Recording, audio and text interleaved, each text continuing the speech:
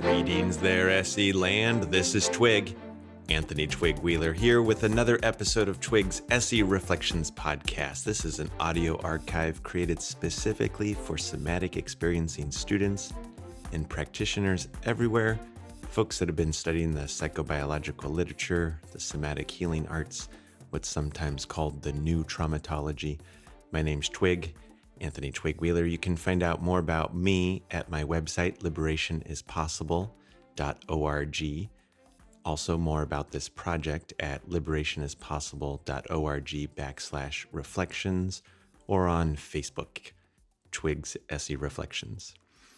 Today's episode, episode X, is going to look at existential threats, creative and catastrophic thinking, how SE practitioners can think about and help their clients from flipping out on the news, on their thought process, on the sense of doom that could come for any number of reasons. Any number of reasons a person could be attracted to such things and find themselves with a faster heart rate and difficult making decisions, participating with their own existence. The feeling that their own existence might get wiped out, or the ones they love or care about, or broader still, their neighborhood, their country, their planet. What is to be done for people who feel the acute distress of worrying about what might happen? That's the theme for today. We'll call it episode X, and on the way in, I'll name a few contract things and a few catch up on you, what's going on there, Twig kind of stuff. First, episode 99 and 100, which longtime listeners will know I am kind of working my way through in order to complete this project with 100 episodes in the archives. Those are still to come. 99 is on session moments or special session moments or moments that stand out in sessions, or better probably said, moments that I'm prepared to say something about that I think are interesting. That's episode 99, and 100 is going to be my reply to a request, a question that came after episode 50, which was, in SE, what is it we're doing anyway? Like, what do you think that we're doing? What is this about? And I would like to offer my answer to that in episode 100. So those are still to come. On the way there, this episode X, it just needed my attention, and it has taken my attention for several months trying to get at this, which leads us then into the contract for today. This, I should tell you, this is heavy stuff. It's heavy stuff. If you're not up for heavy stuff, if you recognize that we live in a time that you specifically, and we all do, need to protect ourselves from the heavy all the time. Today, my voice is going to talk about heavy stuff. If that's not for you today, probably best to move somewhere else. Try something else out. You can come back to this episode whenever you want. Absolutely. You'd be welcome back. It'll just be waiting here, waiting until you want to talk about something heavy. So be warned, this is heavy. Then I should also say, this is my stuff. In other words, like the speaker, this guy, Twig, I've been touched, and many of you listeners know this, by just about, not all, but a lot of the PTSD symptomology.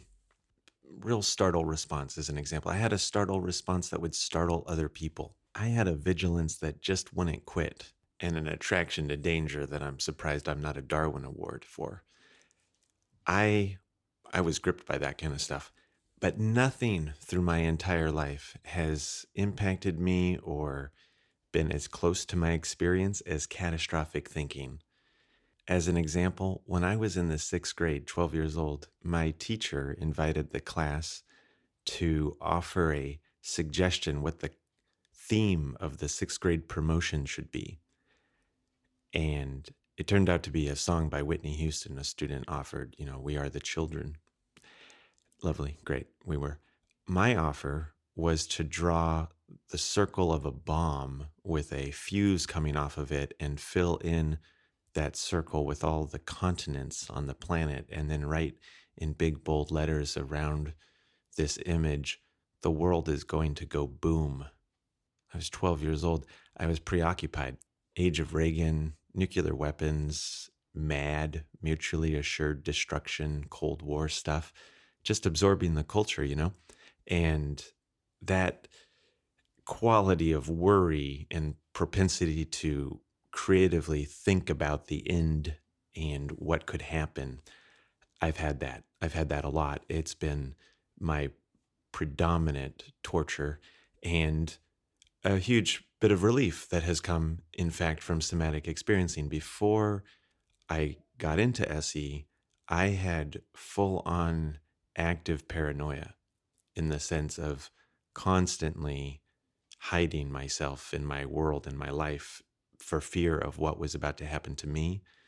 And in that hiding would recapitulate and reimagine the catastrophes that exist and are happening and are coming out here in the broader world. It was just a preoccupation to sit up at night and read about the American Holocaust or the European Holocaust or the Jewish Holocaust or famines. And it was just too much, too much, too much. And so much relief came to that through getting really high quality somatic experiencing sessions and knowing that I needed some help with this thing because it was kind of killing everything that I had going. So then this is my stuff, and I'll tell you, I've tried to record this episode like 6 times. I've spent like over 50 hours trying to share this whatever amount of time, this next 40, 50, 80 minutes that we're about to go into here with you. I was in Japan in December, and I tried to do it. I had a little time in Hiroshima, and I was like talking about existential threat from Hiroshima, and too heavy, too heavy. So there have been a lot of attempts here, and what I keep seeing each time I do it is that I'm not assured to do a good job. I think my heart goes faster and my thoughts go a little slower or a little less cohesive when I get near this. It's my thing. So I put that in the contract here to say at the beginning, this is heavy, and there's probably more twig in this episode than we might, expect. At the same time as I say that, I am aware that I am not the only one. Not at all. I've had many, many, many clients who could read the press and it would ruin their day, even when the press was fairly relatively at ease and not quite as disorderly and threatening as it can be at other times. And it can still grab people. I mean, it just like grabs people. And I've had plenty of clients who are caught in that way, get caught in that way. And I know that plenty of you have times when it's just heavy to be aware of what could go wrong, or you're personally caught by the sense that something is sure to go wrong, and you probably have clients that have that same thing too. I'm not saying all of us or anybody everywhere is caught by existential threats, in fact, or the sense of them, the worry of them, the preoccupation with them. In fact, that's part of what this episode talks about is, there's a wide range of response to worry and catastrophic thinking and such. And in the contract here, I'm aware some of us, some of you are dealing, so let's just take it all in stride here. Yeah, this is something that needs to be talked about from this podcast. Clearly, I got to do this. So let's do this, and we'll see what happens next. Okay, then. Contract in place. Before going on and talking about what practitioners can do for our clients, what we can do to help people not get quite so wrapped up in things, or if they are wrapped up in things, what can we do for them when they are?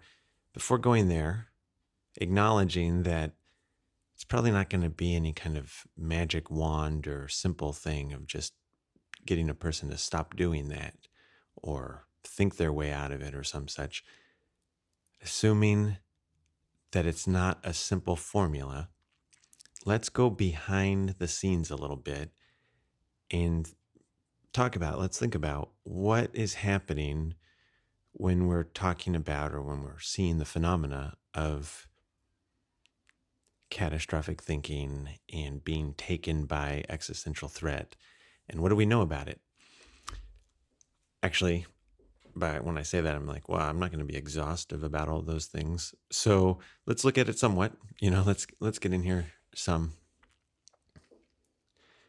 First thing is that this is definitely a traumatological piece on some level.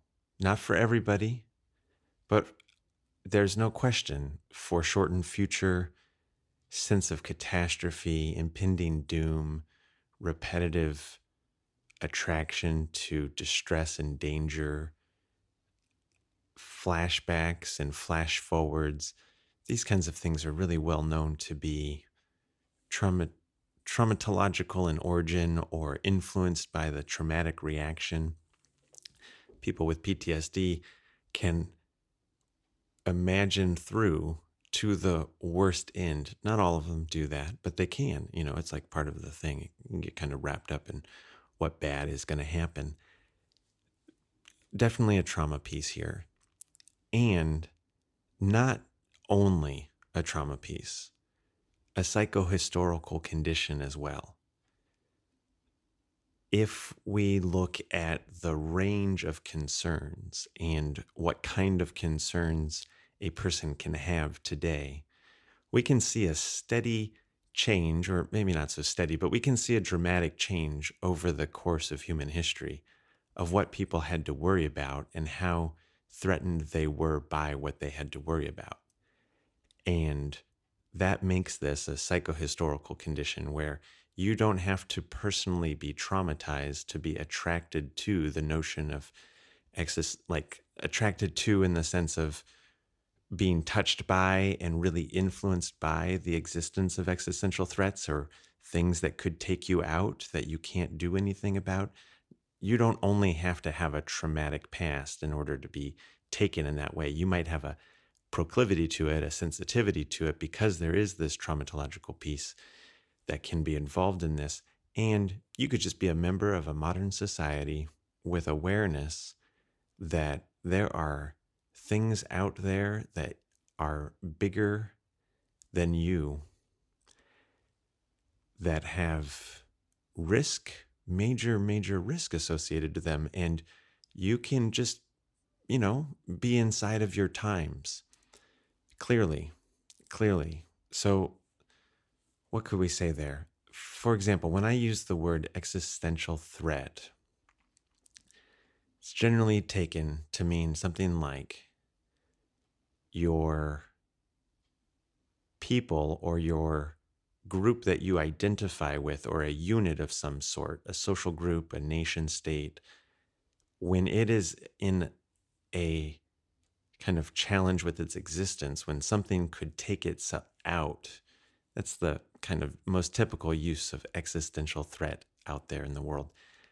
Also, you hear it or can see it applied to individuals where there is just the sense of this thing could take away my existence. And that could come down to a cancer diagnosis, to personal or social financial turmoil, family members in harm's way out in the military or in immigration, people who are targeted because of their membership in a group, victims who anticipate seeing their perpetrator again. There are plenty of reasons to have personal worry that gives you this sense of impending doom.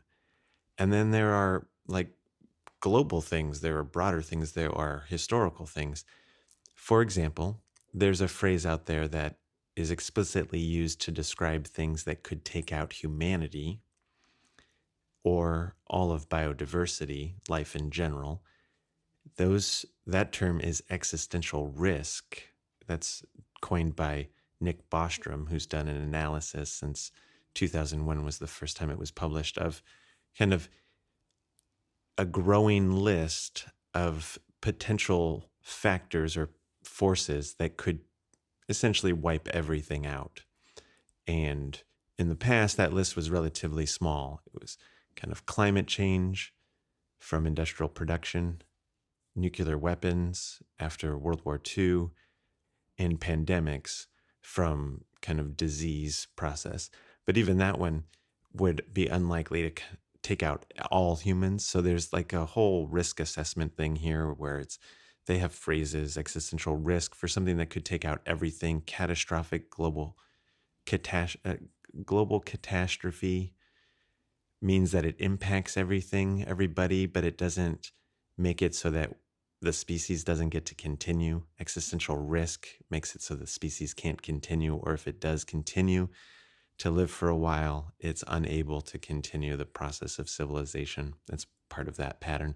So this assessment kind of stuff is out there based on a growing list, like I say, of technologies mostly that increase the chance, the possibility of something going terribly wrong.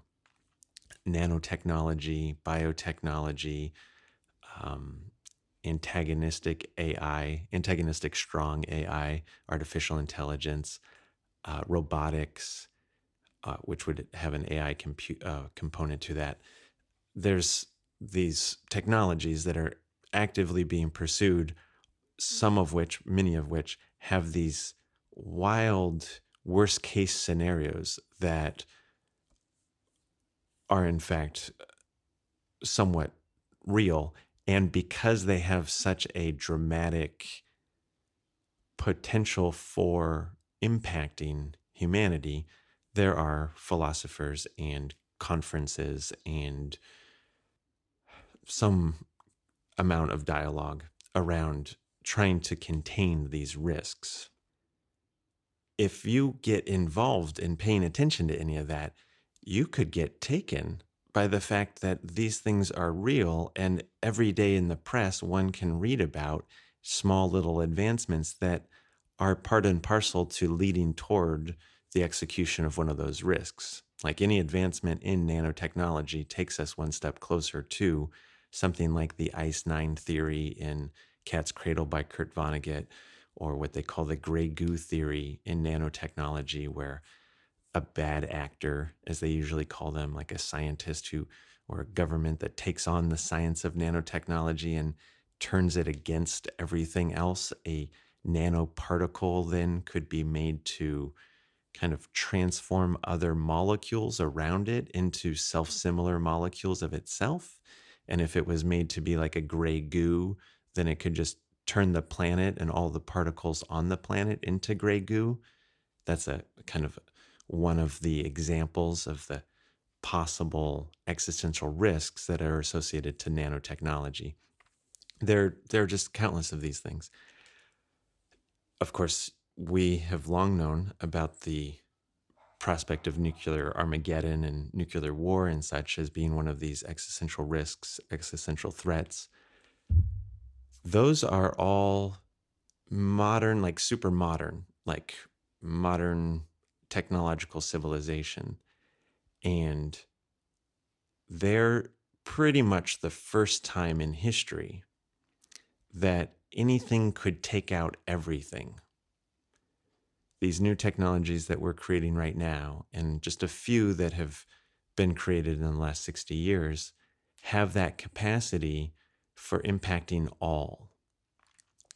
Before that, there were times of great hardship and huge problems and catastrophic wars and floods and earthquakes and sedentary societies that caused massive damage and hurt and pain, and forces that could take people out that were out of their control. But there wasn't necessarily anything other than the thought of mind of a catastrophic flood or a catastrophic like Armageddon in some kind of, the end times business, the apocalypse. Outside in reality of what could happen to take everything out, it was more or less asteroids, pretty much it. So That, however, I come to this, that doesn't mean that people didn't worry or have reason to worry in similar ways that we might think about here. As an example, you and I, we are agricultural people. Now, at the same time, you and I might not have anything to do with agriculture, but our society is based on an agricultural access to food. And our food coming from agriculture at this moment feels very stable for most of us. Not everywhere at all, but probably if you're listening to me here, you and I exist in some kind of place where food feels very stable and we can have enough food, and there has been enough food most of the time. That's not at all the historical condition of agriculture. That is a result of the Haber process, which is an industrial process of removing nitrogen from the air and fixating it into artificial fertilizer in order to fertilize the soil with that nitrogen. The thing about agriculture is that it concentrates the extraction of nitrogen from the soil. In a native or wild habitat, there'll be a mixture of different plants, some of which are fixating nitrogen, some of which are removing nitrogen, and there's a limit to how intensive that nitrogen cycle will go. There are other cycles, there are plenty of other nutrients involved in this, and nitrogen is a major one. It kind of has a major impact on plants' ability to grow and utilize the power in photosynthesis. It's what helps them grow and turn green. So in this way, photosynthesis, the primary reason that they turn green, of course, is this, that the nitrogen kind of fuels a major link part of that process. So in this new process called the Haber process, no, let's say it this way. Agriculture in itself has this depleting influence on the soil because we concentrate which plants we want to grow on a particular plot of land, and we turn essentially various different nutrients and sunlight into the thing that we are growing. That requires this accelerated use of nitrogen out of the soil, and historically that has depleted the soil. Other things happen to saltification when agriculture uses water and irrigation, topsoil erosion from breaking up the surface of the ground and having it wash away in the rain. There are lots of other reasons that agriculture has a depleting influence, and yet we're able to more or less stay above that currently because of this thing called the Haber process, which uses petrochemicals, uses what essentially leads to our gasoline, using that for industrial process to fixate this nitrogen out of the air. That has allowed for a stability in agriculture for the last 100 years or so. And what it hides, or what it makes us less aware of, is that historically in agricultural times and agricultural peoples, famine was a regular part of existence. Many reports that I used to look into in this kind of way talk about famine being a cyclical thing that would come on average around 30 years in most areas of the world, which is to say that agricultural peoples are intermediary ancestors, say going back 500,000 years. In most communities that were agriculturally based, there was some preoccupation with the fact that at any time the crops could fail. And that wouldn't impact everybody all the same. There would be different stratas of society that would impact. But a great number of people then, particularly because it would be poor people who would be most close to the bone when that famine came, would have plenty of reason to worry on a regular basis that some catastrophe was going to come that they couldn't do anything about. And there are plenty of other historical influences on that same kind of thing, from slavery and forced migration and war and assimilation, just the horses coming down on the steppes across eastern Siberia and northern China, just, catastrophic kind of stuff.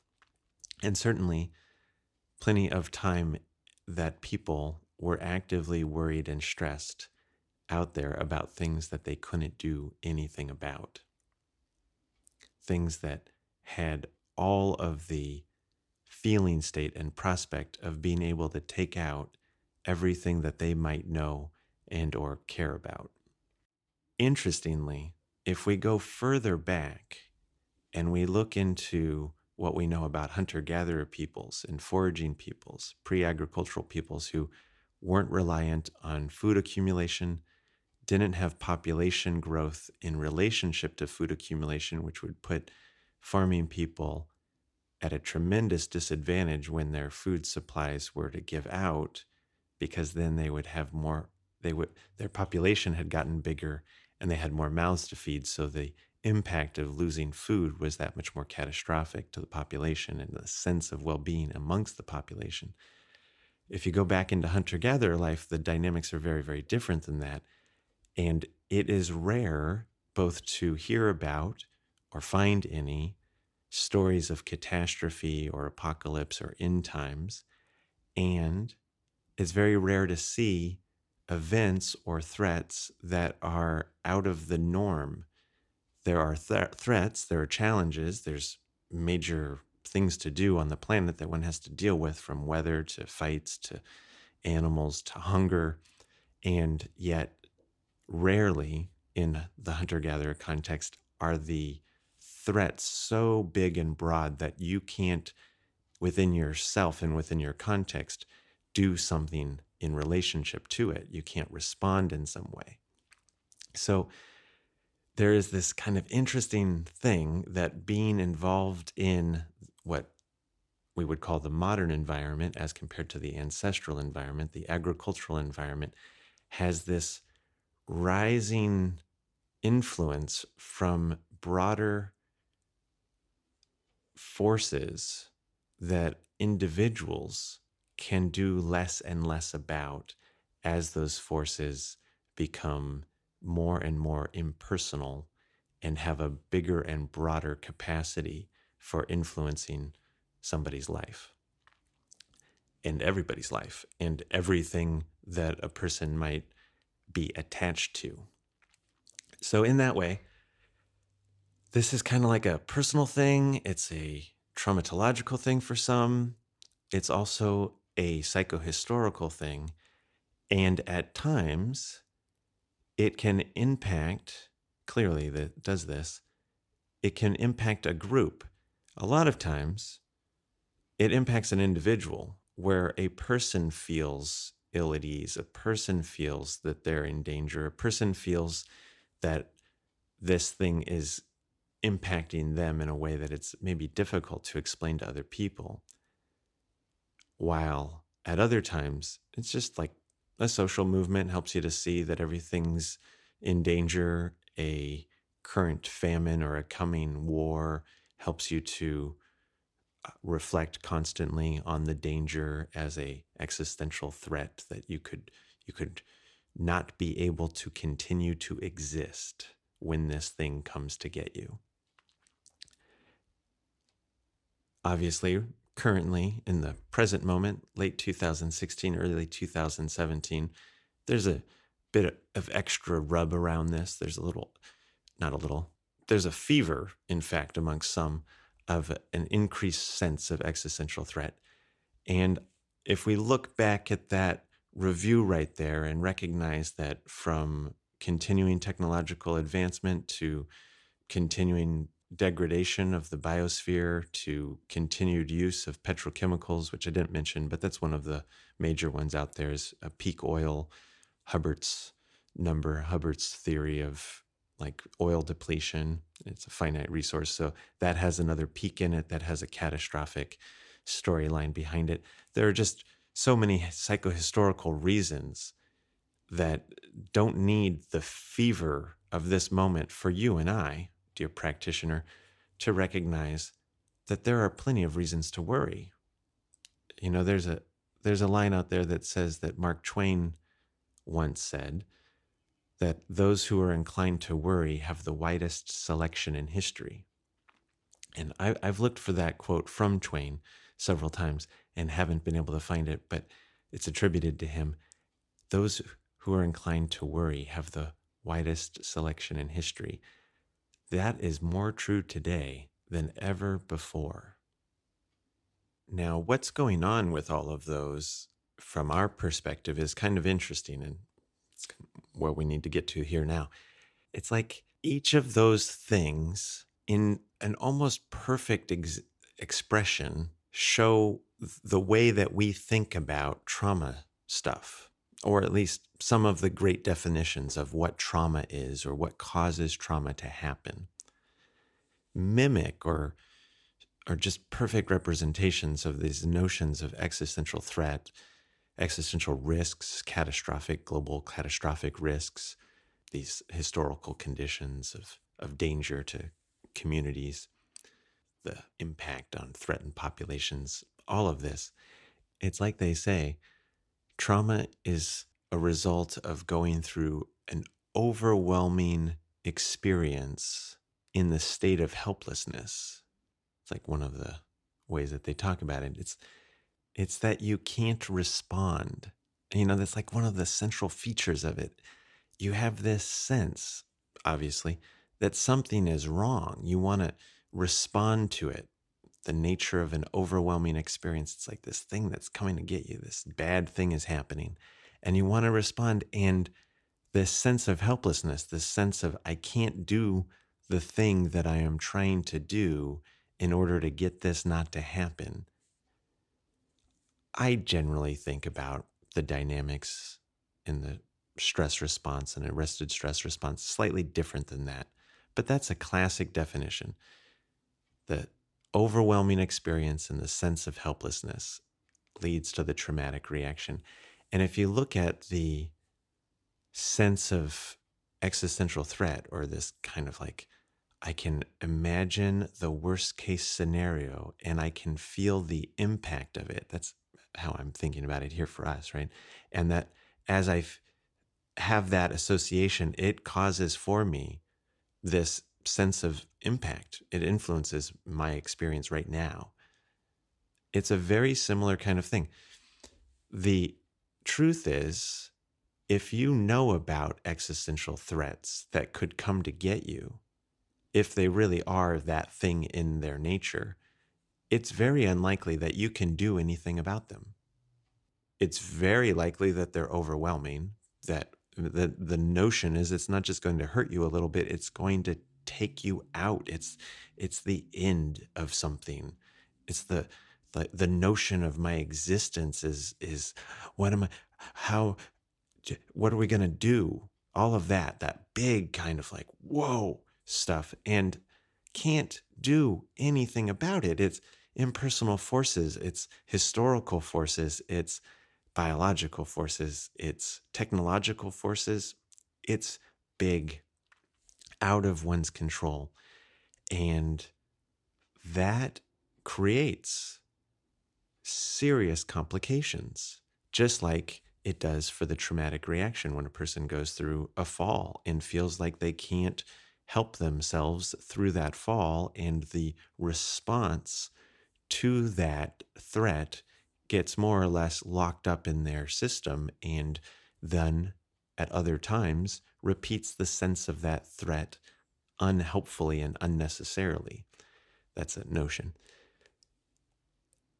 When we come to that, we could be like, well, what's going on inside the individual for this? And probably somebody else would mark it out slightly differently. I think there could be a really nice argument for how you could see this going on in the brain. We could think about this, you and I, from an SE perspective, as a coupling dynamics kind of thing, right? Where a likely pattern, it's not the only pattern, a likely pattern is to be exposed to the thought, an image, a message, a comment, a newspaper article, a remembrance, something that tells you, oh, there is this overwhelming threat out there, and have it strike you enough, touch you enough, that you then have some kind of somatic response or physical representation of impact from that thought, that awareness, that contact with that idea. And in having that sensation, that physical felt sense response, it then tells from inside that the body says, I feel like I'm threatened. I feel like I need to do something to respond to that threat. Well, it's unlikely you have anything to do. There's nothing to do about it. It just is a thought, as it were. And the feeling of having this uncomfortable experience that would normally say turn and run away if it was an immediate threat that you could do something about, but instead it's a threat that feels amorphous and ubiquitous and beyond your control. It's like, what do you do about it? You don't know, and you have this weird feeling inside that maybe it catches your breath a little bit, and the feeling of having a little bit more constricted breathing gives the feeling like maybe something is a little bit more that wrong, because if I'm feeling like I have a clenched chest, then maybe there really is something wrong. And then we would get a feedback from that sensation and overcoupling back over to the thought process that says, see, I really am in danger. That's why I have this feeling state that says I'm not being able to breathe very well, which could easily reinforce the thought and say, see, there's this real reason to be worried about this thing, because every time I think about it, I feel short of breath and feel like I can't breathe normally. And that could overcouple itself into where, in fact, as I could very well attest, a person could just have a panic attack through the night or through the next couple days. It is entirely possible for something like that to happen based on the seed of a thought process that just starts to say, there's this danger out there that I'm touched by and I can't do anything about. And here goes off a sequence of me essentially sitting in the sense of helplessness and yet having my reaction at that point, including a somatic reaction, overcouple itself just into a flurry of activity that feels completely involuntary and out of one's control. It's true. That's something that happens. It's happening somewhere right now to somebody. Hopefully, none of you, while you're listening to me here, even as I play it out a little bit faster there. Apologize. Take a look around, huh? Whew. It's like a real thing. I mean, it's such a real thing that if you've ever read a single book about trauma, any book about trauma, you will have come across commentary on this thing that they call voodoo death. And they use it in the traumatology literature to prove out just how real these relationships are.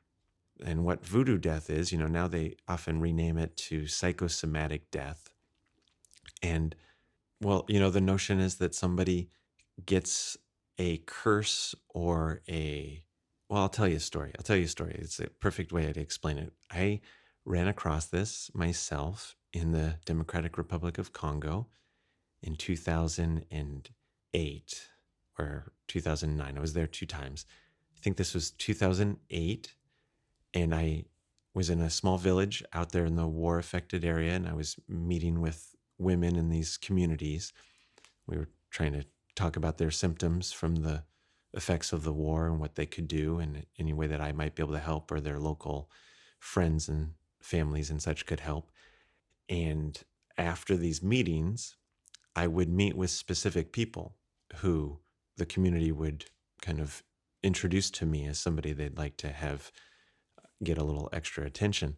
And so I was meeting with folks in that way, and sometimes, some more helpful, sometimes less helpful, but more or less always something that we could maybe work toward and try to help a little bit. It's true, it helped. At the same time, I met with a woman there in this one village who had suffered through the war and the violence against women that had happened, and then afterwards had been shunned by her husband and then shunned by her village. It's kind of a terrible thing that happens sometimes where the victims get blamed in these communities. It's just terrible. And in that way, she had fled her home village and ended up in this other place where I met her. And the people there in this new village had really taken her in and built her a small hut, just like everybody else had, and were doing their best to include her in the community. And they had insisted that she meet with me and I see if I could help in some way. And I tried. We met for about 45 minutes, I think, and there was nothing I could do. it was just remarkable. Not that I, was so special that I should be able to do something all the time, but it just was immediately obvious to me that her preoccupation with the curse that her husband had placed on her when he shunned her, it was taken inside of her as such a likely thing that at any moment she was going to die. That was the curse. She was going to die if she left, that the curse was going to come get her and she was going to perish. And so anything that I could try to do to help her to pause from that or stop thinking about that or get some relief from a somatic response or anything, nothing at all. And when I parted from her, I was worried. I'm worried to this day since I've not ever had any update from her. But I was worried that she would have what Walter Cannon called voodoo death, where she would, get so worked up and so worried that her body would feel that in such a strong way that her heart, and this was the way it used to be thought of, was that her heart would go so fast that she would have a heart attack and die. And that's what they used to think of was voodoo death. And so it's a kind of psychosomatic thinking, feeling, overcoupled sequence that leads to the body just expiring. Nowadays, we would give a more Porgesian lens to that, right, from a polyvagal perspective, and we see that what actually happens usually, or what we anticipate would happen in that scenario, is that the heart elevates to such an extent, the fear response elevates to such an extent, in that case, probably flight response is going off so much, the heart going so fast, that the body feels that it's in a life-threatening circumstance and instead faints and shuts off, collapses, goes into a freeze immobility state dominated by the dorsal vagal system, which slows the heart rate, dramatically slows the heart rate, and causes less oxygen to get to the brain. And if that fall is precipitous enough or sharp enough, or various different physiological things happen that make it intense enough, it can have an animal expire. Stephen Porges, he talks about how when they do this in laboratory settings, that 20% of the mice that go into that state perish just from going into that state. Of course, you and I know that a lot of people go into freeze immobility and come out of it eventually. And even if it becomes a repetitive thing, and if they have the opportunity to come into our sessions and renegotiate that, it could very well be something that just passes from their life. And yet it will again, it has and does kill people. It's like a thing, a historical thing, like a biological thing, a thing that has happened in the world. And we can see that there's a kind of a range inside of this, right? Along that trauma spectrum, thinking about things, there's a way of like, how much am I impacted by this catastrophic thinking? How strong a neuroceptive cue does it have on me to put me in the sense of threat? Clearly, there's a long range of responses to being aware of that there are grand dangers out there, dangers to individuals or dangers to communities or dangers to the population or dangers to the world. Like there's an entire slew of them. And clearly different people have different responses to how impactful that awareness is on their lives. I, for example, spent decades entrenched in reflecting and reviewing these things and just turning my attention back in what Stephen Hoskinson used to just call for me a complete addiction to the red vortex. I was just going back into that death spiral to find more evidence of why I should feel the way that I felt. Just constantly, chronically, it ruined all of my relationships. It made me drop out of school. It just did everything to take me away from being able to be in the moment. And I was only in one area along the spectrum, like there's an entire other range in there. There are people who could end up actually in psychosomatic death from such thoughts. There are people who could end up in a catatonic, constant shutdown state or a manic flipping back and forth state. There could be like me, slightly broader, but more or less was just compelled to the repetition of the danger sense until I would have collapse, and then I'd get back into the danger as soon as I could get up out of it. And then there's like, amazingly, there are people who are touched and affected. And if they put their attention toward helping themselves feel better, they cannot be so impacted, and they can respond more accurately to the present tense circumstances in their lives while still recognizing that they get taken by these worries and concerns, personal or historical or political. Then there are people who, they can have these responses. They can be touched by the news or knowing about the worries and concerns of things, and have that response touch them, affect them, and remarkably move through them, where it's like its own feeling state, reaction, response, and does its thing, leaves the person more or less back here in peace as though the completion of a stress response moment, and then able to respond appropriately to the present tense, like even without work, like even totally possible that it's just like, wow, that touches me. Wow, I cry. Wow, the crying moves through. Wow, I feel better. Now time to get back to whatever else or is that I need to do next.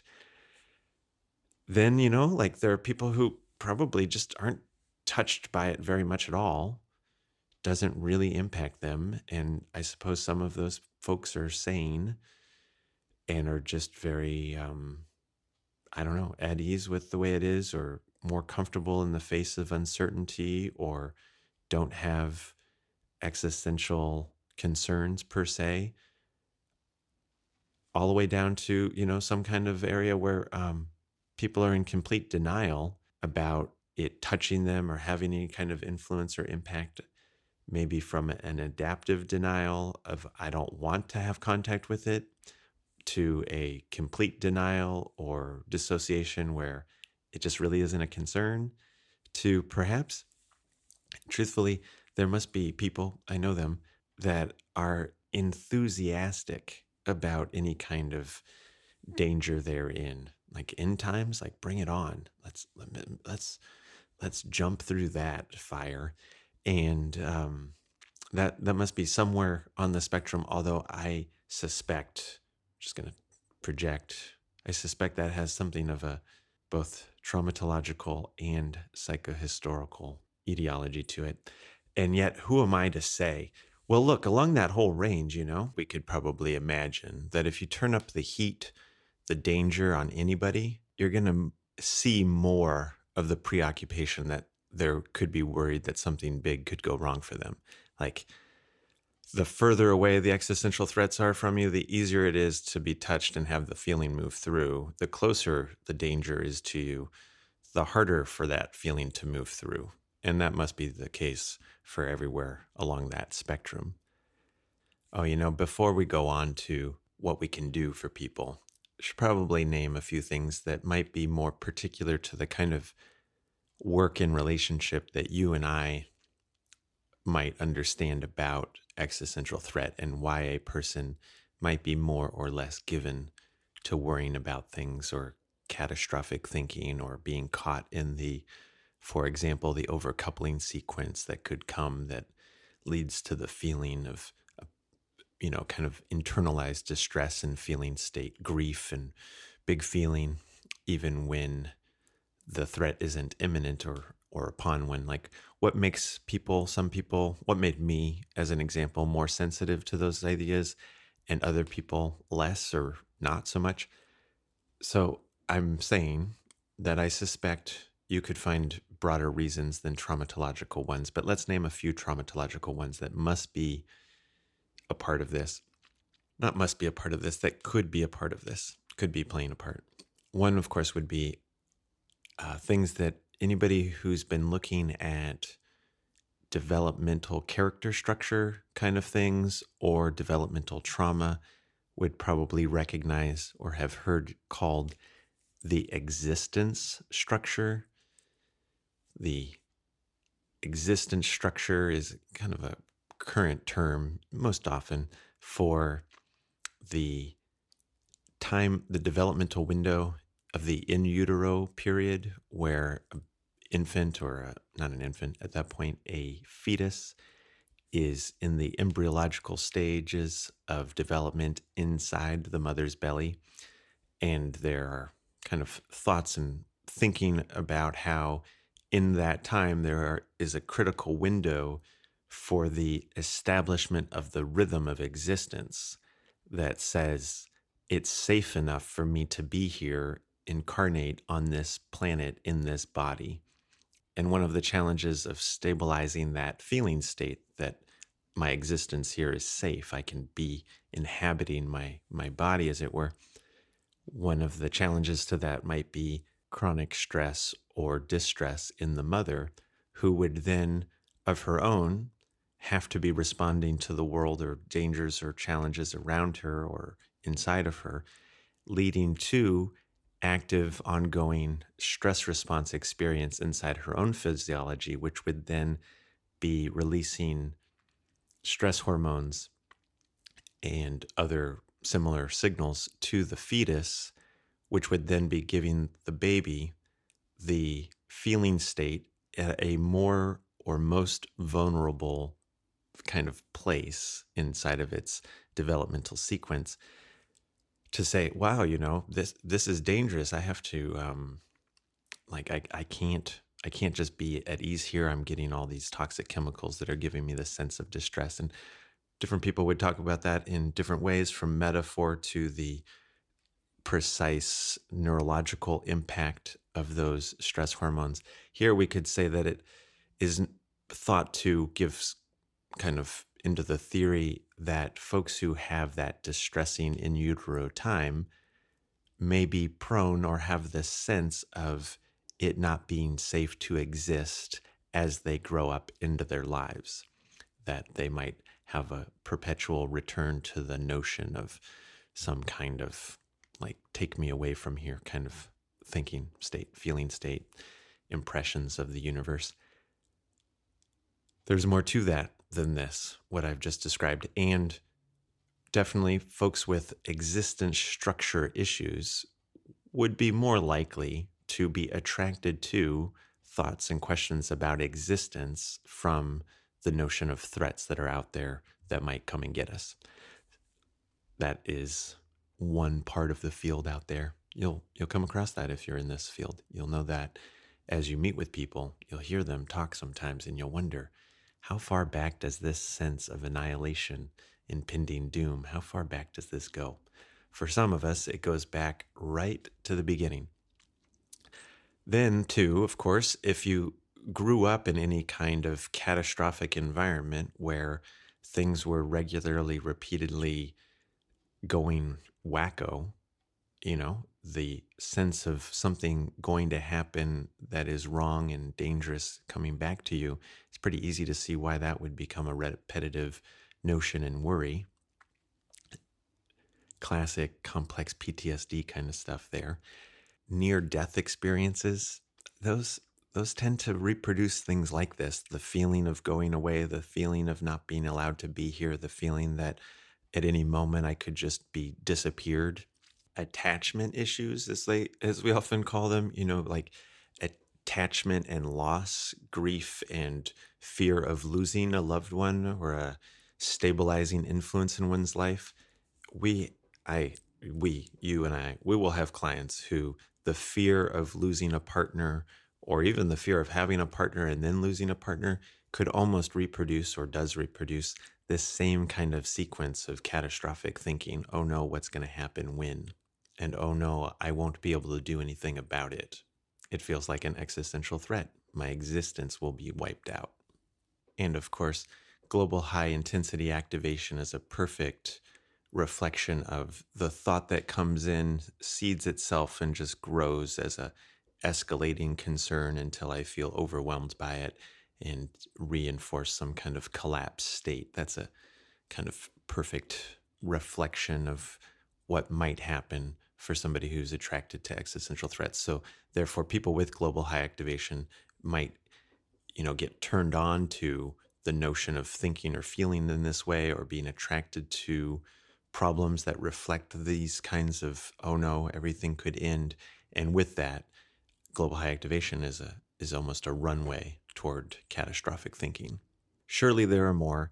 And the point here is that it doesn't exist on its own very often. It's usually kind of like mixed up, particularly for folks who get really caught by it in the felt sense kind of way, that it's like impending doom and holding their attention all the time and making them unable to respond to the rest of the world. It's, I say that and then I'm just like, well, how could that not happen to everybody all the time when you think about how bad things could get? But somehow it doesn't. We just a lot of folks, they know about that, or they are able to hear about that and kind of move on. And some of us, we have that sensitivity, that creative thinking that allows us to take it and run with it. And then you and I get to ask, what do we do for those people as practitioners who are focused on helping people find more stability in the moment, more feeling that this moment is going to attach to the next moment, and it's okay to let down in this moment, even when you don't know what's going to happen in the next moment, rather than stay at a pitch or activated in anticipation of what's going to happen in the next moment, which in fact, we don't yet know what is going to happen. You can get into this existential risk kind of analysis of the world and realize that, wow, it feels more and more likely the more and more you understand it, that something grand will go wrong. And then if you just look at the daily press, you can realize that even just now, things are already actively going wrong for some group, some people everywhere. Somewhere, somebody is going through it. And you can take these through a creative thinking process to put you ill at ease all the time, or cultivate some kind of relationship to that reality that allows you to still exist, knowing that at this moment, and this moment being able to attach to the next moment, one needs to find some kind of relationship with living, with existence, that allows one to be here now, as Ram Dass would say. In that way, it's important for you and I to think back on that spectrum, right? And realize that some people who are going to be impacted and affected, they are more or less capable of relating to their response and having that response essentially become productive, meaning that they have a thought about something bad that could happen, and it comes in and it touches them. It gives them a felt impression. It increases their thinking process about it, or their feeling state about it, or it rubs them in some way. And they're able to recognize it. It catches their breath and they're able to give themselves time for the next breath, or it gives them some emotion and tearing in their eyes as they hear about something, and that feeling is given permission, and it doesn't excite or exacerbate itself to where it takes off running, but instead has some satisfaction in the moment of its experience and moves through, as we often talk about it, and settles in and integrates, and could be seen as a successful miniature stress response. It could actually be a fairly large stress response. Like, you think about something, you feel about something, you have that response, and it really grabs you and sends you, as I often do, to the closet for 30 minutes, 40 minutes, and just hiding in there, letting it feel itself moving through, probably crying or kind of doing some kind of thing. And it is able, when it is able to move through, that can be a very rewarding experience. And most importantly, from our perspective, right, could leave the touched or triggered person on the backside of that arousal cycle with more capacity for participating and relating to the stimulus that caused that arousal cycle to happen without being overly influenced by their response to it, because it's more or less dissipated, backed off, decathected, at least for now. And so within that range of people who are both touched and are able to move through their experiences, you and I, as practitioners, we could think to ourselves that one of the things we're excited about being able to do for people is encourage them to do that. It's to say, hey, look, those feelings are valid. That first impression, that true physical and emotional hit that you feel when you consider these things, these scary things, these felt things, it's like it could be worth your attention to allow your body, to allow yourself to appreciate those responses and give them time and attention, support to move through. That could be valuable and worth it to make clear that these are not just thoughts to put down. These are not just things to avoid. These could also be thoughts and feelings to relate to and have them move through. And for anybody who could have them move through, who isn't already doing so of their own, it might be something to mention. And that's a nice thing that we could kind of see the rationale for, like, oh no, when you watch the news, you've been kind of feeling a little caught. And what happens if you let yourself feel that for a few minutes? Does it change? Does it move through? Does it do something? Well, further down the spectrum, of course, those responses aren't going to move through, at least not in some more or less seamless organic intelligence kind of way. They're not just going to ride through the sequence. They're going to get caught and start to catch other associations or get fed by the sense of worry that I'm activated and that it's not going to go away on its own, or that when I feel this way, it leads to some other feeling like I've had before that I don't want to feel again. And so I try to stop it. There could be any number of different ways that it catches and starts to hold the attention or reinforce itself in such a way that it's not going to necessarily, quote, move through or become productive, but instead is going to trend toward torment.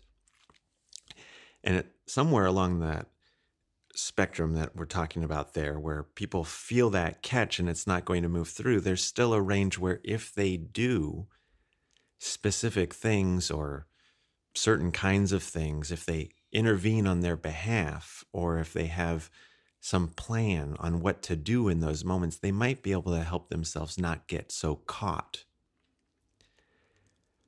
by the reaction, by the worry, by the sequence that might take them further down into their distress. And when introducing this idea to people as a practitioner, you might need to be cautious of how you do this so that you're not negating the truth and validity of the worry and the concern, or suggesting that a person who feels the worry and concern should just do something in order to not feel it. Wouldn't be the goal here. The goal would be more like, is it helpful when you get caught by those feelings and thoughts? Or does it seem like it's more or less just taking you away from yourself and you feel less able to be here with your life and in your world the way that it is for the moment, which ideally, at least in the time that you're with somebody in your office, is not immediately threatening, ideally, at least a little moment of respite. And in that way, that might be like an invitation.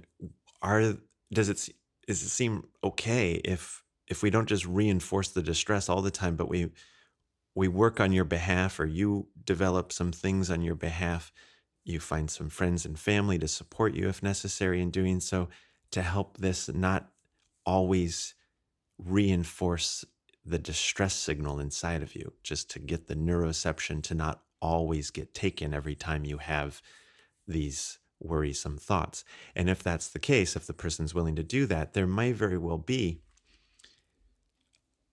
something, enough of things, options to do when a person is feeling that distress come up, but it's not going to move through on its own, but they can still notice it's coming up and do those things. And, maybe the episode Milton's List, which might be episode 84 of Twig's SE Reflections, would probably be a good place to reference, like, how do I help a person develop a list of things that they can do to help ease themselves out of the stress response when they feel themselves getting taken by it. And, amongst those, there'd just be all kinds of things on a person's list that could be found. And the idea is to find things that the person that you're talking to could do. So I'm naming out that range of the spectrum that I get caught, and there is these things, feelings, impressions, they're going to maybe reinforce themselves if I don't do something as compared to just allow the reaction to move through, in which case good for the person to have, your client to have some encouragement, some planning, some reason to attend to that list in order to minimize the impact of those stress responses. Further down the spectrum, it's going to be like harder to get out of this, And it gets down to a bit more into the range where, from my perspective, we could see that by not actively doing something to try to get out of this response, we're going to get taken into it and more or less reproduce the upset in a way that is going to make it, this is kind of a challenging thing to come into awareness of, it's going to make it more likely to happen again. If we let it happen, if it's able to go off and do its panic, as it were, or its genuine, I can't breathe, or I can't think about anything else, or as it could easily be the case, frustration that leads to aggression inside of a relationship, or frustration inside of like context of work and all these kinds of things. It could really leak out. To not actively work to keep that at a distance could make it more likely for that same feeling state to repeat itself. It's a basic classic traumatological kind of thing. It's like this high arousal activated state happens and kind of forces my hand inside of my behavior. It makes it more or less more likely that will happen again. And somewhere in that range, as we talk here between you and I as practitioner to practitioner, we often need to see what amount of intervention we can bring to bear to help a client not continue to allow that to be reinforced. Of course, the feeling for most people in that situation is that they can't stop it from happening. They get on the runway of a distressing thought, they look into it a little bit, and there are plenty of reasons to reinforce it, and off they go into some kind of overcoupled sequence that just leads to a creative end of how bad it could get and all of the worry involved in that. And it could feel like a one-way runaway train, in which case it's important to help people see, oh, this is actually doing you more harm. And you have to be very cautious when it comes to helping people who are caught in the response to existential threats and the feeling state of needing to respond to them, because one, they can't just talk themselves out of this, as per that woman that I was talking about from the Democratic Republic of Congo. It's as active a threat experience as anything else. It's more that we have to name out, this is real for you, and it's a real thing that's grabbing you and holding you, and we need to try our very, very best to have something else happen to minimize the impact of this, to try to help it last for a shorter period of time, to try to help the next round of this not come as frequently or as soon, so you have more space in between. We need to help change this pattern somehow, even if it's only just a little bit, so that we can increase that change over time. And sometimes in here, I have to tell you, there are phrases that I ask people in particular, like one would it be okay if we tried to change this? Because, of course, when you're taken by the sense of an existential threat, particularly one that has to do with your identity, your culture, your affiliation, it's a very good one that I could name very easily, like the sense of affiliation with biophilia, and to be aware of the challenges that the planet faces and that biodiversity faces. To have somebody say, don't get worried about that, don't get concerned about that, or don't feel your grief and your rage or concern when you have the thought about what else is going wrong, it could feel that you're being asked to deny your concern, to become somebody who doesn't care. And let me tell you, that just doesn't fly. That just totally doesn't fly. So there is sometimes a need to get permission to say, would it be okay if all of those things are still true and your concern is still legitimate, and we're not asking you to become stupid or apathetic or to not want these things to be different, and even want to be active for some folks in pursuing making things different. And at the same time as we could say all of those things are true, is it also possible that we could encourage your body, your being, your organism to have space where it is less impacted, you personally, in the moment at this time in your life, by these things, so that you can feel less threatened, and probably with that, potentially more effective and even perhaps more accurate in your assessment of what it is that you can do of benefit for the situation. And that language might need to change in various different forms for different people and different contexts. But the idea is to try to get some kind of agreement that we're not denying the pain when we also recognize that we need to do something active in order to help it not be so much of itself, and even potentially try to avoid it. In which case, here's another place for leaning on Milton's list. It's just that at that place where the stress response really gets people going when they get caught by these thoughts and feelings, is to, and they have like limited range of movement away from it. At that point, the list of what to do probably gets pretty thin.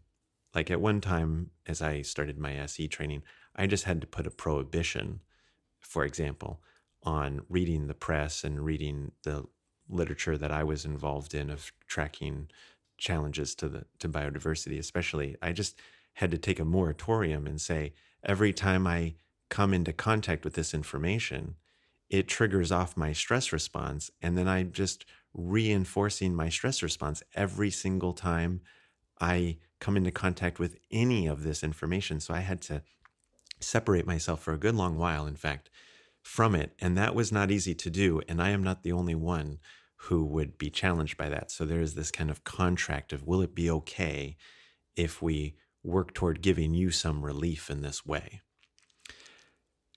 There's that spectrum, probably goes further down to all the way, as I described that woman in Congo, with this psychosomatic impression that there is nothing else than this reality.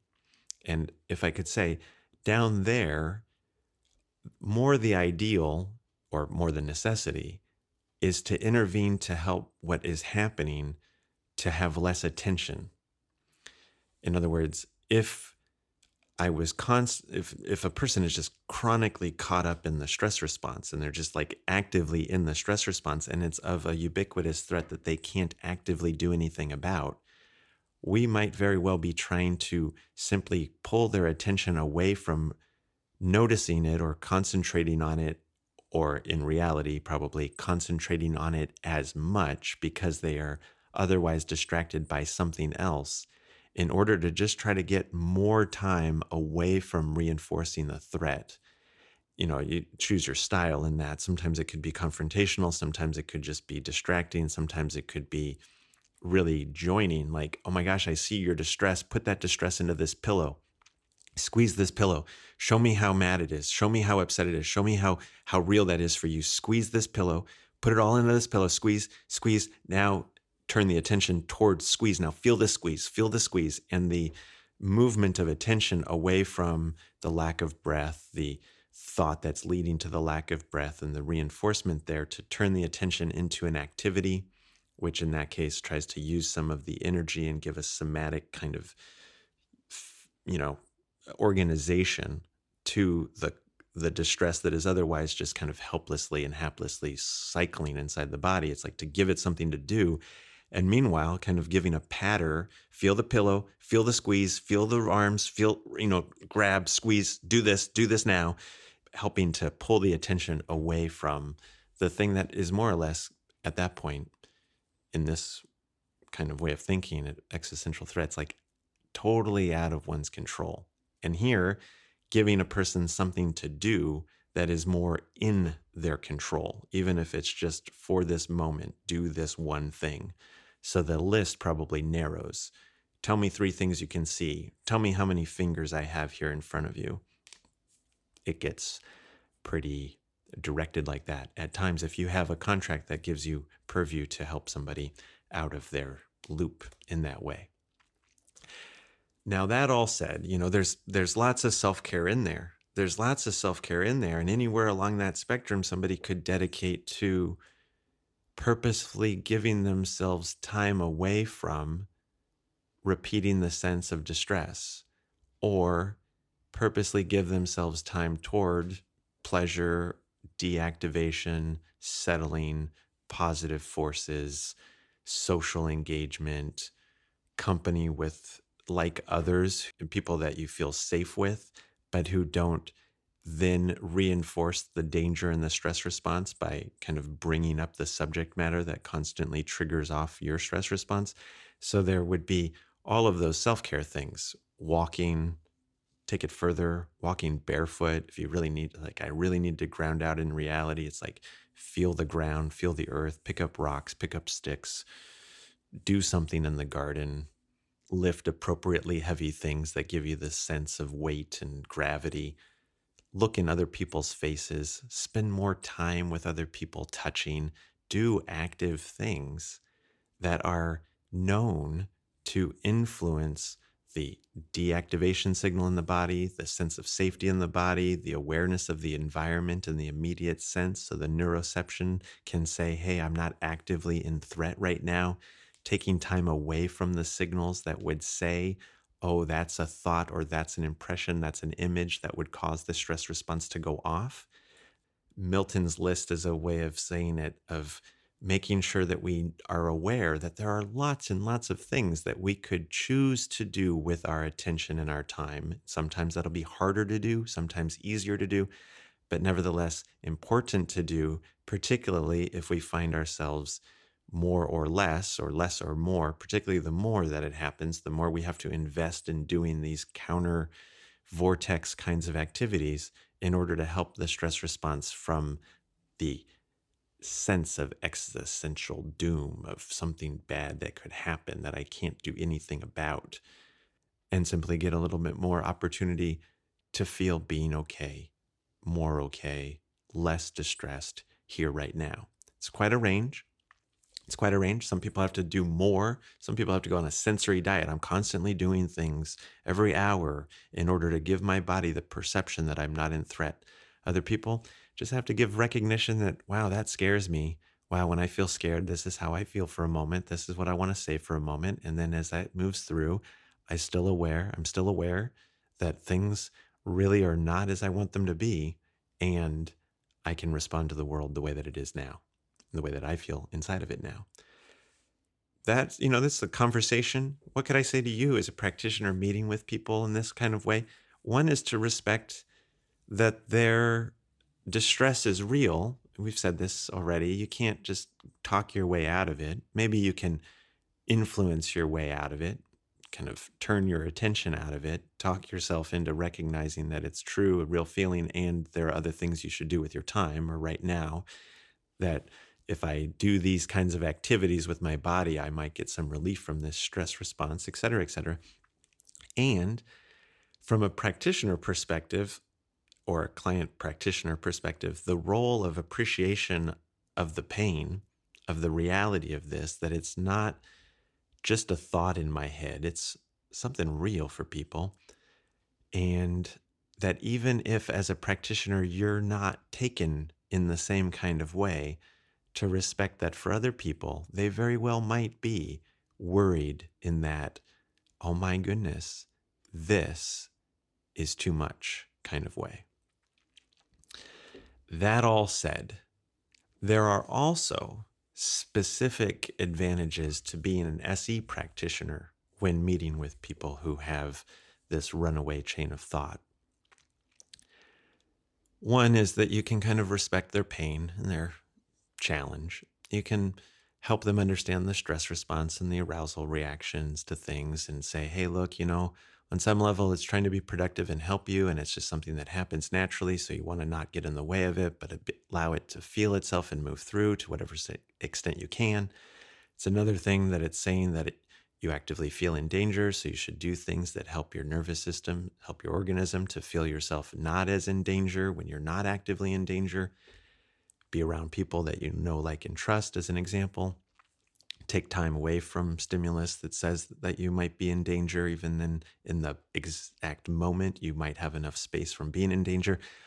And then to recognize that there are times and there are places where people are actively in danger in this sense of impending doom. That could be just from watching the world report to my particular people are in challenge, to recognize that an ongoing threat, an ongoing danger is going to wear out the system. It's going to keep the stress response elevated for an extended period of time. And as it does that, it will have psychobiological consequences, which you and I, we know, right? It's like the sympathetic system will be up, we'll be in the fight flight response, but only for so long until we get exhausted from that and the freeze response comes in and starts shutting things down or bounces back and forth, or to avoid the freeze response, we turn up the sympathetic system in a chronic kind of way.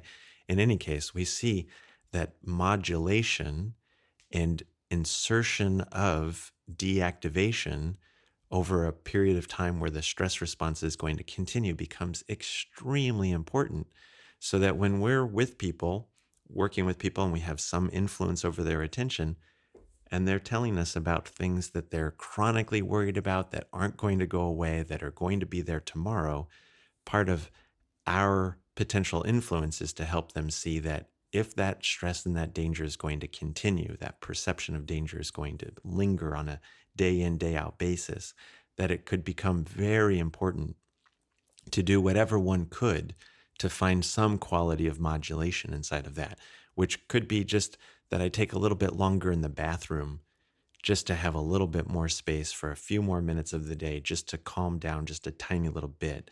Now, I know once you're in an active stress response thing, it makes it really hard to feel that it's safe enough to take any space and time away from thinking about the danger constantly. And yet that's one of our roles, to be able to say, look, got to be able to lay down on the ground at some point during the day and let your body try to let go a little bit, so you're not always holding the despair or the aggression or the fear.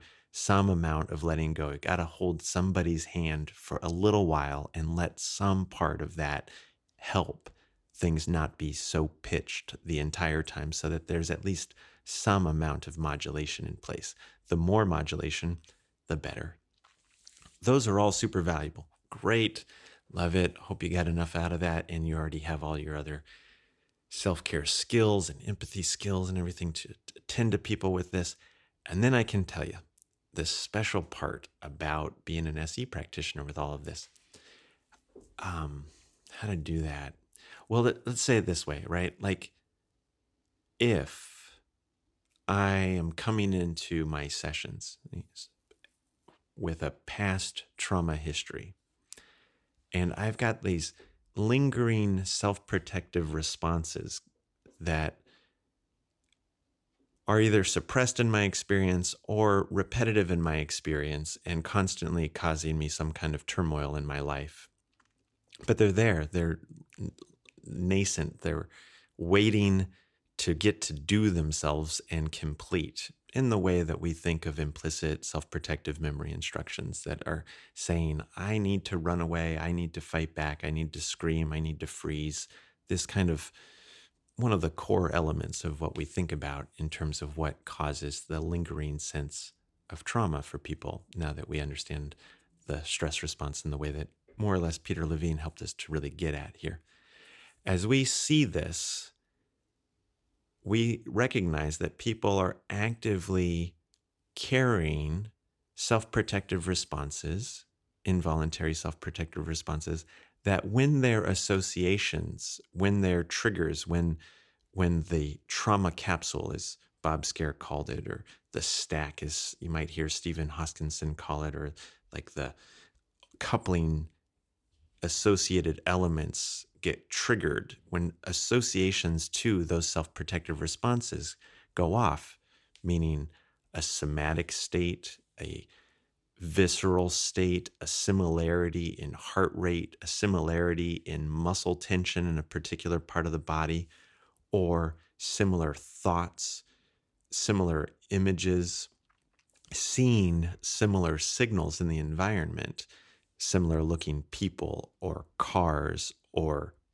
our posture or movements coming close to or having some association to the associated signals of the kind of psychomotor pattern of self-protection that has been lingering and waiting in the nervous system, as we say. Well, as those get triggered up, right, they force people's behavior. They compel a reproduction of the stress response that is not unlike those precipitating events from a person's past. Maybe they've collected and coagulated and become mixed up with lots of other impressions, so that there is just the general sense that when I get agitated, as an example, my body goes into a kind of just an anxiety attack and I don't know what to do. I just feel all of this different kind of stuff, and it's hard, as an example, to pick out a discrete movement pattern that is trying to execute itself, because maybe there's a whole lot of stuff that's trying to happen. Well, when these triggers, these associations go off, right, they compel people's behavior, greater, lesser degree, depending on more or less how much noise is going on in the system. And when those are latent, continuing reactions, it makes it more likely for stressors in a person's life to trigger them off and compel a person's behavior. Simple as that is to say, if as a practitioner, you can help somebody to resolve some of those incomplete self-protective responses, if you can help to complete that outstanding motor instruction pattern that says duck, that says turn from the sound, that says push back, that says growl like a dog, that says any of those different involuntary, animalistic, self-protective responses that might be lingering in the system, that would be there lingering and frustrating the system and ready to get pinged by something that says, see, this is the same kind of thing, you're in danger, and then thus going off and compelling a person to feel more unsettled than the situation might actually require, but having this sense of, quote, the traumatic reaction going off inside of them. If you and I, as practitioners, can help anybody resolve or have less influence from those reactions, then at the same time, it makes it so that when stresses in their life, when signals of threat come, when those associations in their body state happen, their thought state happen, and their felt sense happen, when they come into contact with the next stressor, they'll be less likely to get as agitated, as annoyed, to be responding with the relative confusion of that much more incomplete response and therefore more likely to be able to respond more appropriately to the current situation, which gives less the feeling of being overwhelmed and helpless and more the feeling of being effective and capable of responding. By degree, it gets to a place where you're like, wow, I'm going to respond about as well as I possibly could to this, all the way from the other side of the spectrum, which is like, I'm going to respond as badly to this as possible. It's like eventually a person's nervous system could, in fact, complete enough of these responses where they get to start responding more spontaneously to the current circumstances as compared to being as influenced by the conditioning of the past. And while there's other conditioning paradigms at play in here that would matter for helping people with the sense of doom and catastrophic thinking and global high activation and worry about existential threats and my existence being wiped out, a central feature of being able to help people with this, not be so triggered, be able to feel more competent and capable inside of those concerns, is to help them complete their own incomplete self-protective responses, which might have nothing to do with their worry about existential threat, might have everything to do with falling off their bicycle when they were 5 years old, or, some kind of fight that they got in on the playground when they were 10, or a car accident at 13, or something that happened between them and their stepfather when they were 15. It's like there will be just this range of things that don't have anything to do necessarily with the doom of the world or the current circumstances or the book that I read about the end of the world. And yet those same responses lingering in the nervous system and ready to go off as the nervous system gets activated, and thus influence the feeling that something is wrong, and thus influence the thought process that says, oh, wow, see, I thought about something that's wrong or could go wrong, and it gets reinforced by the impression that I feel that much more danger inside of myself. Us as practitioners, if we can get to the renegotiation of those self-protective responses, we can often help the intensity of concern to come down some, thus giving people more range to have more appropriate responses, which could include just like, oh, wow, see, it's the same information. The world has all of this catastrophic potential danger, and every day there's more evidence to it. And yet this is one prospect, I can be in it and feel my reaction to it, but not be maybe put down in bed for 3 days every time I read the news. That could be important for somebody. That could be really important. And unbeknownst to most of us, the answer to that, or at least one possible path to get on, would be, funny enough, the completion of self-protective responses that have nothing in themselves per se to do with the sense of existential threat or the concern that might on another day put somebody into bed from worrying about it. Yeah?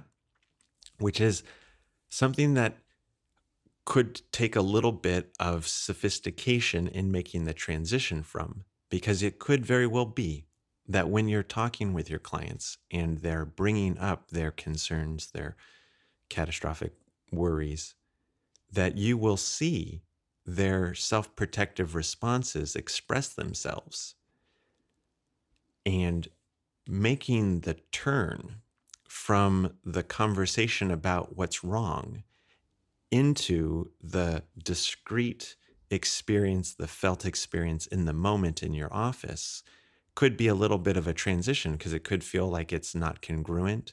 It could feel that it doesn't have an appropriate scope or reflection of the worry at hand.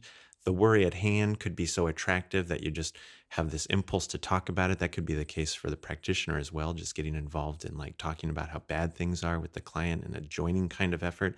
And yet the tension in the face, the speeding of the pulse, the higher activation in the voice, the tightening in the fist, the quieting, the distance, the tearing, all of those things might be in themselves a kind of key or doorway into the completion of the self-protective responses, which with completion might decrease the latent sense of activation or sensitivity in the nervous system, so that upon a future exposure to the same information, the same sense of something that is ubiquitously dangerous out in front of me, might not have the same catch on my organism, and therefore give more perspective on what to do about that which has the sense that nothing can be done about it. And in that way, self-protective responses, completion of self-protective responses, are a uniquely valuable thing that SE practitioners can offer to clients who get caught by the sense of, wow, something big out there is just really out to get me. And strangely, that could be got to or found or got relief from, not necessarily just by talking about the thing that I'm worried about, but by going away from the thing I'm worried about and into content about falls, car accidents, other self-protective responsive kind of things, or attending to the implicit reactions that come up inside of a session, even when you're on the content about the catastrophic nature of things or possibility of things. With that, I'd like to tell you two quick stories from sessions that I had early on in my work, or somewhere early, couple years into my SE work. One was with Peter Levine. And if you've checked out my Guide to the SE Language, it's an online learning course about talking with clients. In there, I share a story about an initial session that I had with Peter. And in that story, I talk about how there's a moment where I get this sense that I'm kind of spacing out. I have the thought that Peter is trying to hypnotize me or has hypnotized me. And at the same time as I have that thought, Peter says, if you feel your head turning off to the right, maybe you just go ahead and let that happen. And that kind of brought up this argument inside of my head, like, oh my gosh, he really has hypnotized me. And then this other voice of trying to trust him saying, no, it's okay. You should let this happen. And I then paid attention to my head and neck and noticed that he was right, that my head had this feeling of turning off to the right. And so I decided to go with the trust part of that and let my head start to turn off to the right. And sure enough, it turned way off to the right. Well, what I don't say in the video is that just before this, Peter and I had been talking about this chronic concern that I've had since childhood about the end of life on Earth and the catastrophe of modernism and the direction of civilization and all these kinds of things. And he was kind of doing his best to appreciate my concerns and also kind of be more his reality check, kind of like, okay, that's your thing. And we can kind of see why that would be a concern. And at the same time, life's been going for 1 billion years. The planet's been here for 5. So he was holding a little reality check edge there, And when we got to this moment where my head turned off to the right, part of what was happening in my image field was that I was seeing the catastrophe in the image channel that I had always been attracted to and pushing off in my own mind, like reading the literature that I was attracted to and being the activist that I was and getting so involved in like the bad stuff happening in the world. I was just constantly at odds with the way things were. And in this moment with Peter, I was absorbing or accepting, seeing in the image channel, this allowing of what it was that I fear. It's kind of allowing this moment to happen. And it was really relieving to do that. It was an extreme dissociation. I went really, really broad. I saw a whole lot of things that none of us ever want to have to imagine or see. And when that hit its apogee and turned around and came back, my organism really calmed down. And I settled in. That was a session that was followed by an extensive running response for the next 30 minutes or something. But after that session, it's like the same information which I had plenty of exposure to and was never gonna not have, and yet like I don't know, more acceptance or participation with the fact that I live in these times with the way that this is, and that it didn't have to trigger me quite so closely. Really, really important. And then I wanted to tell you this second story of a session, relatively similar period of time, about 2 years after I had started SE, about a year after I'd started SE. And I was in a session with Stephen Hoskinson, who was my mentor. And we were having a similar conversation because it was, like I say, it's my theme, And so we were in that conversation. Steve was doing his best to kind of like stay empathetic and appreciative at the same time, kind of like aware that he's not caught in the same way that I am with that. And so he had that kind of reality check kind of place going on. And I'm kind of coming out, sharing this thing that goes on in me all the time, this kind of paranoia all the time. And as I say something about it, Steve caught a tiny little micro movement of my upper lip above my teeth, and he caught what I said and repeated it back to me and then said, "It sounds disgusting." And I repeated back. I was like, "Yeah, it's disgusting." In which case I did the same thing with my lip. And then Steve took his finger and he kind of pointed to his upper lip, which some of you have seen me mimic in the Practicing Our Lines class, the kind of comedy improv class where we talk about communications and languaging stuff, and we play out mirroring and all that kind of business. And there's this way that you can do mirroring by pointing to that part of your own body that you're trying to bring your client's attention to in their body. So he pointed to his own upper lip, which brought my attention to my upper lip. And he repeated again, "Oh, it just sounds disgusting." And I was invested and involved in the process at this point, and so I said, "Yeah, disgusting." And he only had to say, "Let me ask you to just feel that. What do you notice right now? What do you feel right now when we say, yeah, disgusting?" And that turned my attention into tracking the felt sense for a moment. And my dear listener, I will tell you, I then experienced the single most exquisite feeling of disgust that my particular body has ever had the opportunity to feel.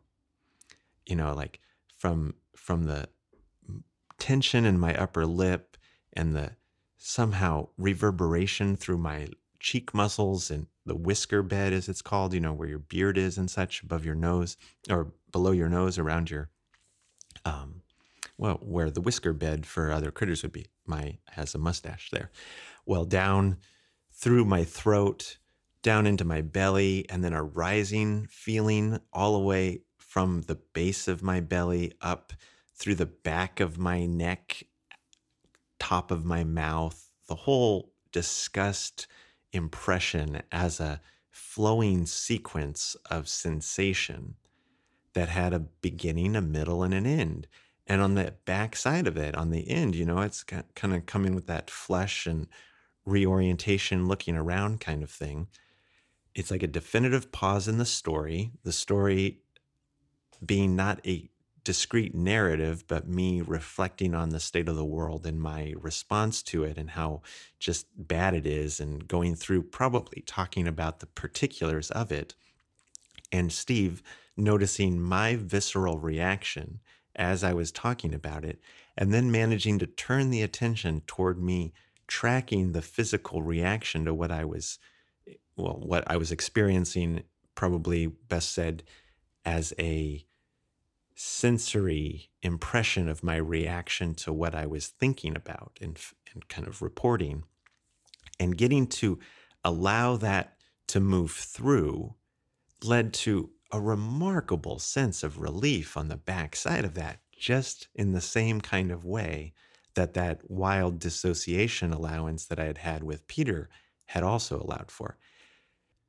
Well, I just have so many of these kinds of stories of the relief coming from the completion of felt sense, sensory motor probably best said, self-protective responses, completing in the midst of or being triggered up by my concerns, and then in their completion, allowing me to go back to my concerns, which remain as active as they ever have been, but with more space and more permission for me to have my own existence at the same time as I understand that everything is at stake.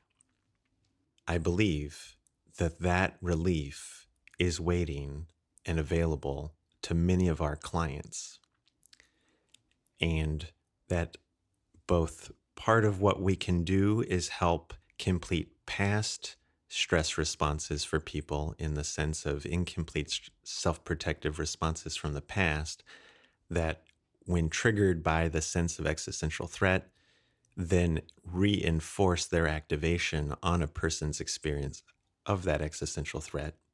And so we can help complete those reactions and diminish their influence on people's reaction to existential worry. At the same time, people are going to have implicit, immediate reactions to just the worry that comes forward from current events, ideas that might of bad things that are going to happen, new things. And those reactions are in themselves, from petite to extreme, self-protective stress responses in themselves.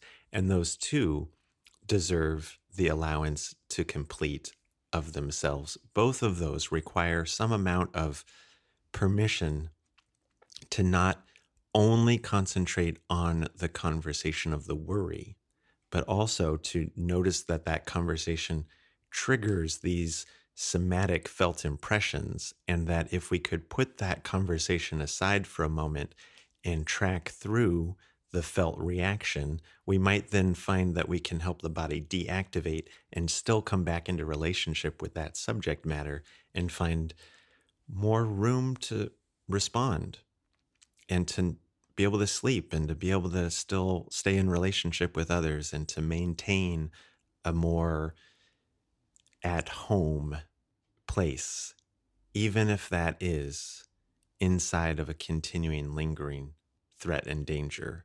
Not that all of us are going to get to be super calm in the face of an ongoing immediate danger in our community, but we could at least hope to see more modulation so as to help us have more space to read things with a broader perspective and hopefully find the most mature answer that one can find.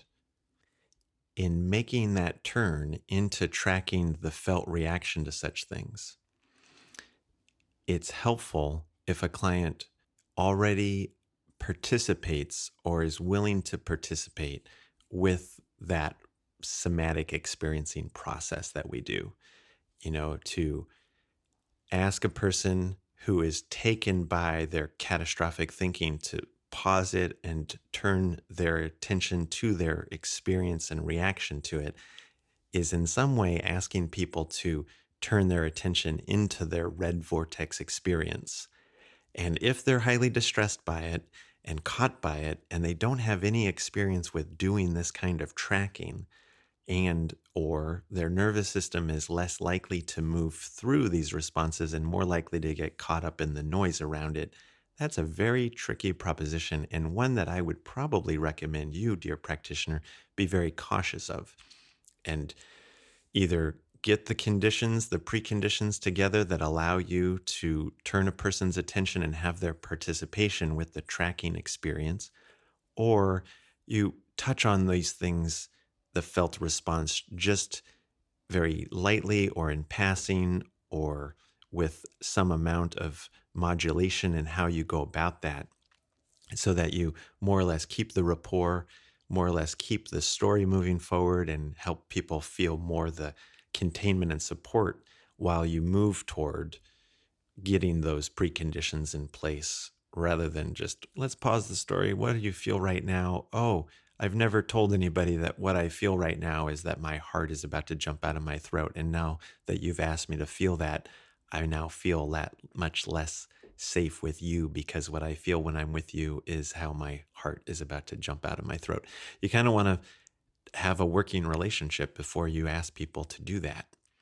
In that way, I can tell you one last thing at the close of this episode is that the program, a little presentation that I worked on how to introduce clients or how to take clients through that sequence, that learning sequence, it's pretty much finished.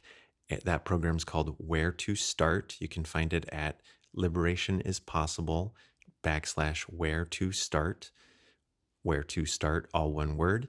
That's out there now for you, pretty much just as easy as that, and pretty much everything I can say about how to take a client through the learning process that I had already gone through when both Steve and Peter asked me to track in and feel those things outside of the conversation. With that, my dear friends out here in this world that we love so much, and yes, that we care about so much, and are also, many of us, knowingly preoccupied that it is in threat, I am wishing you and everybody else the very, very best. And I hope that you know, as well as I do, that Joan Baez was right when she said, action is the antidote for despair. There are so many different ways that one can be active, and for sure helping other people through their reactions to the sense of overwhelming danger is certainly one of them. I'm wishing you the very, very best out there. Stay safe. Take care of your neighbors. Love big. Have a good life. I'll be back soon. Bye-bye now. Get up, get up, get up, get up, get up, get up. As a last thought, maybe I'll quote Margaret Atwood. Other people have said it too, but I like her rationale the best. Nolite te bastardes corporum dorum. Don't let the bastards grind you down.